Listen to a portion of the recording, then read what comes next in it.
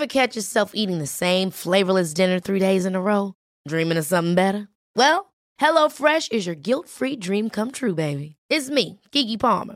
Let's wake up those taste buds with hot, juicy pecan-crusted chicken or garlic butter shrimp scampi. Hello Fresh. Stop dreaming of all the delicious possibilities and dig in at HelloFresh.com. Let's get this dinner party started.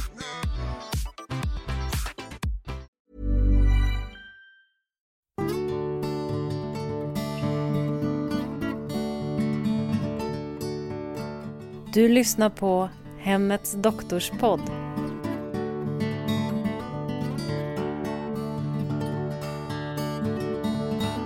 Hej och välkomna till Hemmets Doktorspodd. Jag heter Kristina Mellberg och är medicinredaktör. Och med mig här idag har vi Mikael Seipel som är podddoktorn själv, och till vardags så svarar jag på era frågor i tidningen. Och tillsammans så gör vi ju den här Hemmets Doktorspodd. Och idag ska vi ta och fördjupa oss lite i ett ämne som är aktuellt nu inför influensatider. Nämligen vaccination. Det här att vaccinera sig mot influensan finns det många olika skolor kring. En del hävdar ju att det är jättebra. En del påstår att det kan påverka vårt immunförsvar och göra det sämre. Så då är det du, Mikael, som verkligen kan det här, som får reda ut. Vad är det som gäller? Ska vi vaccinera oss? Så att vaccination är ju ett fantastiskt sätt att utnyttja kroppens egna förmåga att bilda motmedel, alltså bilda antikroppar mot mikroorganismer. Metoden att vaccinera är faktiskt väldigt gammal. Den kommer från slutet på 1700-talet, då en engelsk läkare märkte att kvinnor som sysslade med mjölkning och hade blivit smittade av koppor från kor, alltså kokoppor, inte utvecklade smittkoppor. Och han gjorde ett experiment, det kan ju låta förskräckligt, men han tog alltså vätska från en kokoppa på en mjölkerskas hand och ympade in den på en gosse. Och sen gjorde han så att han ympade in så småningom även smittkoppor, och pojken fick inte smittkoppor, han smittades inte. Och ordet vaccination, det kommer från det latinska ordet på kossa som heter vacca. Ja. Och det har alltså det ursprunget att från början så var det alltså ett experiment med kokoppor. Och det här har man sedan fört vidare genom historien genom att utveckla vacciner mot olika mikroorganismer, bland annat influensavirus då, som vi ska prata om här idag. Ja, väldigt spännande historia kring det här med vaccinationen. Men precis som du så riktigt säger, idag ska vi också speciellt titta på influensavaccinationen. Om man då ser till den gångna säsongen, så visar den ju sig ha en del av viruset som spreds var ju det här svininfluensaviruset. Eller den nya influensan som man också säger. AH1N1 som vi säger på fikonspråk. Aha. AH1N1. Ja, och det var alltså den som kom första gången 2009. Och med den lite olycksaliga vaccinprocessen som man genomförde i all välmening då. Ja. Där ett förstärkningsämne i vaccinet fick oönskad effekt, tyvärr, hos ett antal människor. Som fick den här narkolepsin. Ja. Ja, och den har ju då också i sin tur lett till att när vi hör svininfluensan och vaccination, så är det en hel del som är oroliga. Då finns det ett motstånd. Då ska vi säga så här nu först, att de vacciner som idag används mot influensa, de har inte den typen av förstärkningsmedel. Utan man använder andra mer beprövade sätt för att förstärka själva den delen av viruset som man använder för att framkalla immunitet. Man säger att man har ett antigen Och då har man lärt sig att genom att tillsätta vissa äggviteämnen till det här antigenet så kan man få immunförsvaret att reagera kraftigare. Och man får en bättre immunitet. Man säger att man har konjugerade vacciner. Man sätter alltså smittämnet tillsammans med ett annat ämne så man får en ännu bättre effekt. Men är det så då att den påverkan som man då gör, har den i sin tur sen att den kan försämra vårt eget immunförsvars sätt att hantera smittor framöver? Trubbar vi av det eller har det någon negativ effekt? Det ska det inte göra. Vad som hände den gången 2009 var att man fick alltså en immunaktivitet mot kroppsegen struktur. Alltså mot ett hormon då som reglerar sömn och vakenhet. Det är en mycket ovanlig händelse. Och det är inte vad som brukar hända om man säger så. Och det är inte vad som ska få lov att hända. Men hela processen bakom den här pandemin var att man väldigt snabbt tog fram vaccinet. Och man hade alltså inte tillräckligt mycket smittämne för den enorma vaccinproduktionen som krävdes. Nej. Och därför blev det väl så att man hade alltså inte studerat tillräckligt noga det här förstärkningsämnet och vad det kunde göra. Men om de vaccin som vi har att vänta inför årets influensa, har man då hunnit titta igenom? De har man redan börjat titta på. Det har man redan gjort och man är alltså inte i tidsnöd på samma sätt. Nej. Och man har skapat ett vaccin som man då har sett ska gå och angripa de typer av virusstammar som är aktiva den här säsongen. Precis, i början av varje säsong så ser man ju var smittan börjar och det är ju ofta i folkrika områden där man har en lite mer, ska vi säga, primitiv jordbruksproduktion där man har fåglar och grisar tillsammans. För det är så här att de här influensavirusen, de finns i fåglarnas tarmar. Och sen plaskar sen grisarna omkring i vattnet där fåglarna finns och så slafsar de i sig det här. Och så får man då att viruset överförs till grisarna och viruset förändrar sina egenskaper och får alltså sådana egenskaper så att det kan överföras även till människa. För normalt sett kan ett fågelvirus inte överföras direkt till människa. Utan det måste vara en process där viruset så småningom förändrar sina egenskaper. Och förutsättningarna för detta, det finns alltså där man har såna här täta ansamlingar av fåglar och grisar tillsammans. Och det är då på längre från oss. Till exempel i Asien, till exempel i Syd- och Mellanamerika som det var då med den mexikanska influensan. Men jag minns också en influensa som kallades fågelinfluensan. Ja. Och då har vi det här att alltså direkt kan transformeras så att ett virus som normalt inte är smittsamt från fågel till människa börjar göra det. Och det är ju någonting som man fruktar att det ska hända igen under okontrollerade former där man då inte har ett vaccin utan man alltså har helt nya stammar där man inte är förberedd på något sätt. För att som det är nu så är det så att de gamla stammarna lite grann liknar de nya. Så det är alltså att de omformar sig till viss del. Och man kan ha med det gamla skyddet man har fått antingen genom genomgången sjukdom eller vaccination i flera omgångar så har man en viss immunitet. Men genom att tillföra årets vaccin där man har den nya stammen som har förändrats lite grann då så får man ett ännu bättre skydd. Ja. För det är just det som är poängen med influensa. Många säger ju så här, ja men nu har jag vaccinerat mig mot influensa, ska jag göra det nästa år också? Ja, tyvärr är det så att viruset hela tiden förändrar sina egenskaper. Och ibland med jämna mellanrum så sker det såna här väldigt stora förändringar. Och det sker kanske med 20, 30, 40 års mellanrum. Och då får vi de här stora omfattande utbrotten som kan omfatta delar av världen. Och då kallas det för en pandemi. Och att när det är en pandemi då måste det alltså finnas på 2 kontinenter. Samtidigt, ja. Och precis. som det är nu så flyttar det här runt sig. Ja, det flyttar runt mera lokalt alltså. Ja. Så att och det flyttar sig från Asien, så småningom kommer det hit här till oss. Och det brukar det göra kring...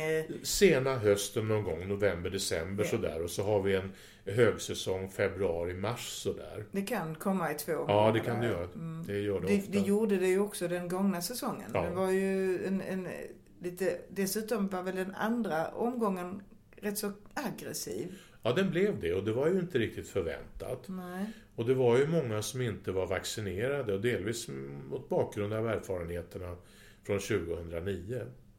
Och det var också så att de råd man brukar få när det gäller vaccination, så är det ju att om du är i riskgruppen, det vill säga du har en immunologisk sjukdom eller du är hjärt-kärlsjuk eller du är äldre, det vill säga du har ett försvagat immunförsvar, där kan det finnas anledning att ta en influensavaccination. Ja. Men det fanns ju en grupp i den föregående års influensa som drabbades som inte tidigare drabbats. Nej, och då kan man säga så här att mot riskgrupperna, de traditionella riskgrupperna som typ små barn och äldre och de som har då sjukdomar som kan göra att man löper en ökad risk för svår sjukdom, där har vi en annan beredskap.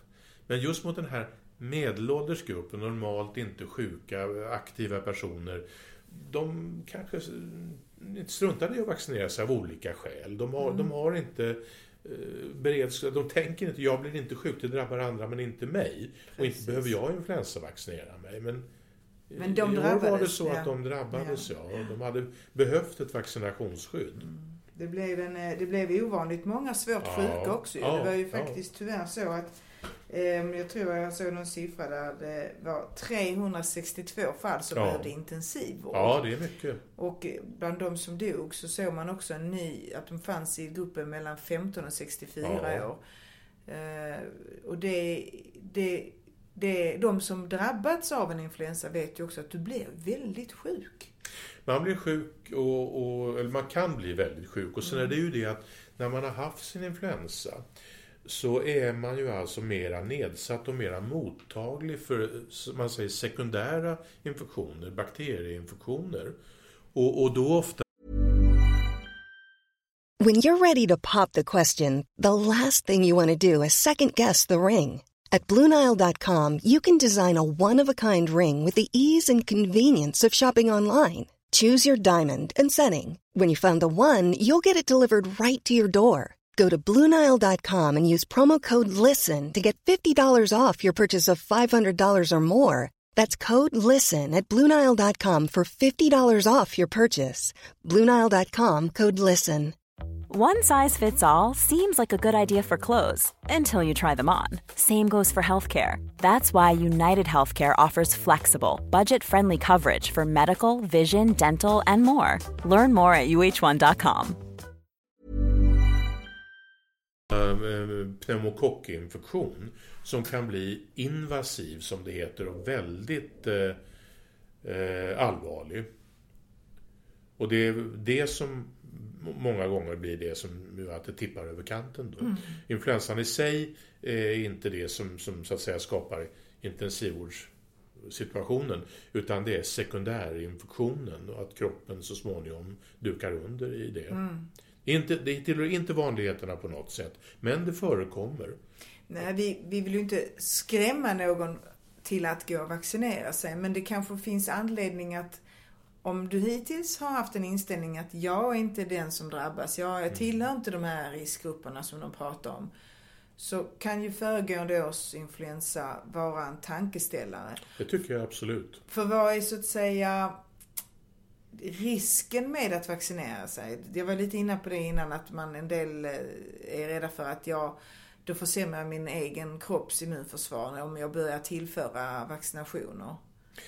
Jag ser, nu är jag ju lite partisk i frågan då kan man säga, men jag ser egentligen inga risker frånsett den som då är allergisk mot något ämne som ingår i vaccinet. Och de är ju framodlade på äggsubstrat, så att om man är äggallergiker så ska man inte ta vaccinet. Och då kan man ställa frågan så här till patienten: tål du att äta sockerkaka? Svarar man ja på det då är man inte äggallergiker av den typen så att man inte kan ta vaccinet. Okay. Men det är, som jag ser det, kontraindikationen, alltså det enda som motsäger vaccination. Och då kan man med det säga att om jag tycker att men då kanske jag inte ska vara så rädd för att vaccinera mig. När är det då dags att vaccinera sig? Jag skulle vilja säga slutet oktober, november. Det tycker kanske många är tidigt, men det är just det här att smittan börjar komma då man får en första omgång. För att vaccinationen ger ju en immunitet som är ungefär 60-70% kan man säga.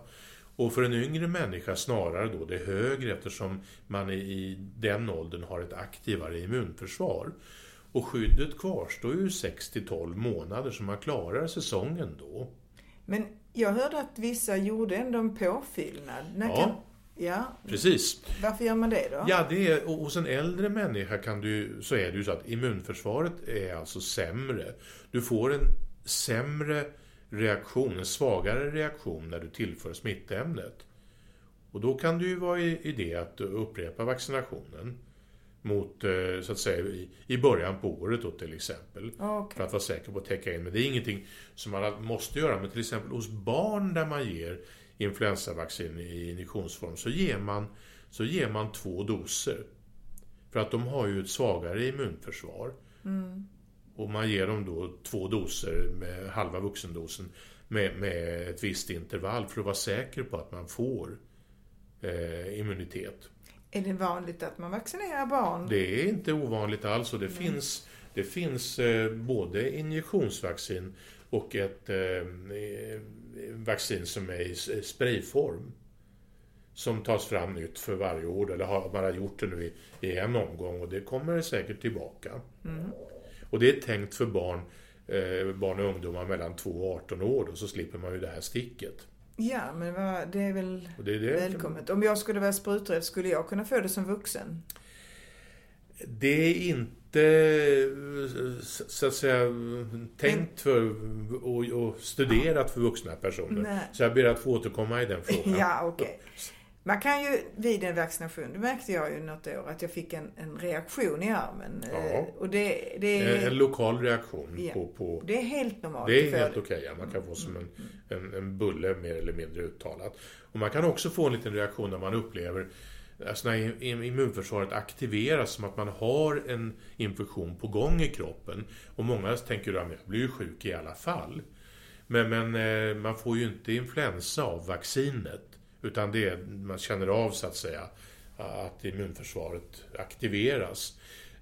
Sen finns det ju de som får influensa fast de har vaccinerat sig. Men i regel är det ju det då att de har varit ute för sent. För det tar alltså en dryg vecka upp till 14 dagar innan man har ett försvar efter vaccinationen. Så det är just därför du menar på att man ska göra det i tid. Ja. Så man inte väntar till att influensan är etablerad. Därför att då kan det ju vara för sent. Då har man redan blivit utsatt för smitta. Därför man smittar ungefär ett dygn innan man, så att säga, blir riktigt sjuk med yttre symptom som att man hostar och fnyser och så. Mm. Ja, det är inget roligt att drabbas av. Och det finns ju också i samma säsong, så kan du också vaccinera dig mot lunginflammation. Ja. Och vad kan vi säga om det? Ja, det är just med tanke på följdsjukdomarna. Och en av de vanligaste orsakerna till luftvägsinfektion både hos barn och vuxna, och en av de vanligaste orsakerna till svåra infektioner, det är en bakterietyp som kallas för pneumokocker, och de är väldigt allmänt förekommande. Och man skulle nästan kunna säga att de finns som normalflora i luftvägarna hos både barn och vuxna. Jaha, och de har dem alltså normalt utan att de för den skulle sjuka själva. Men de kan smitta till andra. Mm. Och har man då en influensa till exempel och blir utsatt för pneumokocksmitta eller är bärare av pneumokocker, då kan man ju, när ens eget försvar är försvagat av en pågående infektion och luftvägarna är alltså angripna av viruset och är ungefär som ett skrubbsår. Det är ju en inkörsport för en bakterieinfektion. Och det där är man väl medveten om, så man brukar ju erbjuda riskgrupper att vaccinera sig även mot pneumokockinfektion. Och det finns idag 2 vacciner. Det ena är ett vaccin som vi har haft i över 20 år som kallas för ett polysackaridvaccin.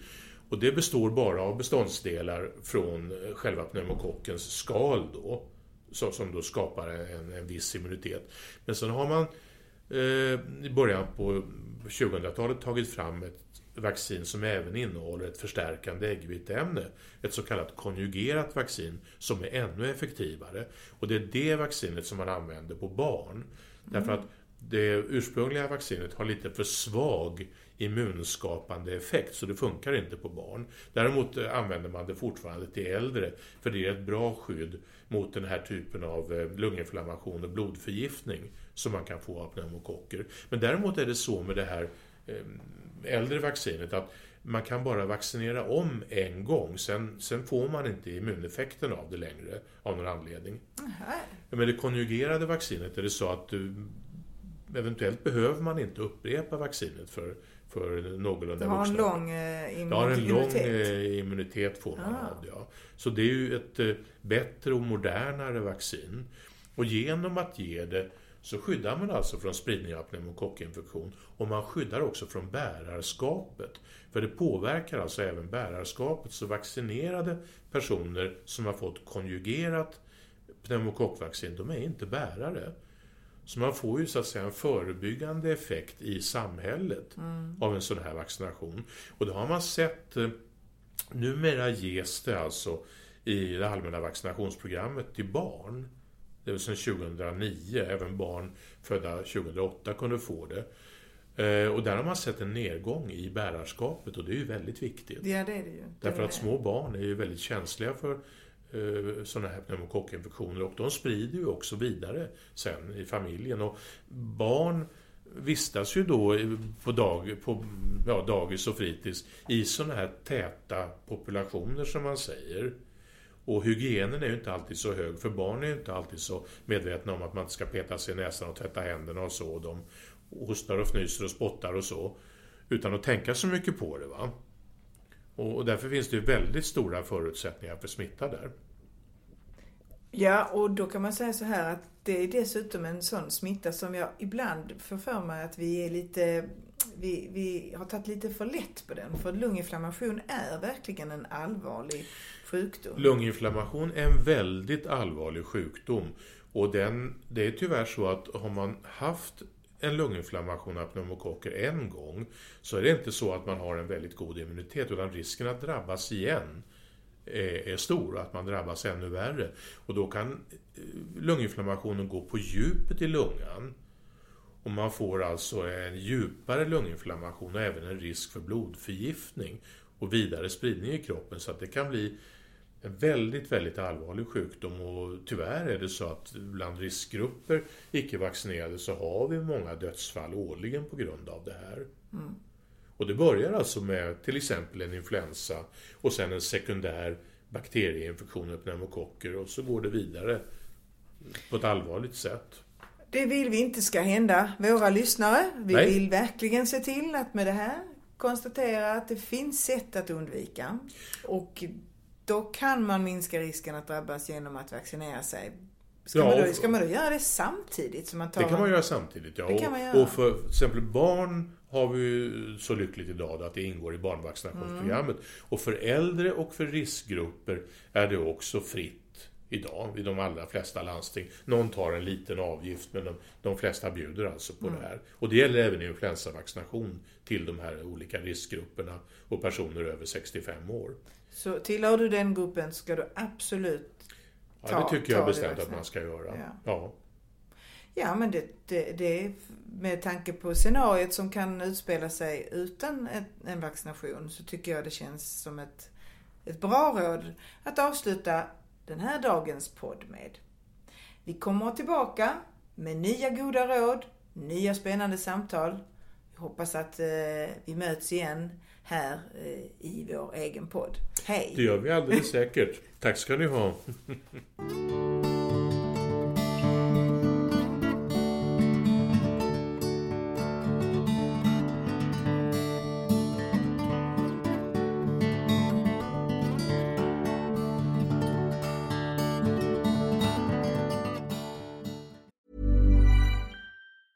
Hey, it's Danny Pellegrino from Everything Iconic. Ready to upgrade your style game without blowing your budget? Check out Quince. They've got all the good stuff, shirts and polos, activewear, and fine leather goods, all at 50 to 80% less than other high-end brands. And the best part? They're all about safe, ethical, and responsible manufacturing. Get that luxury vibe without the luxury price tag. Hit up quince.com/upgrade for free shipping and 365-day returns on your next order. That's quince.com/upgrade.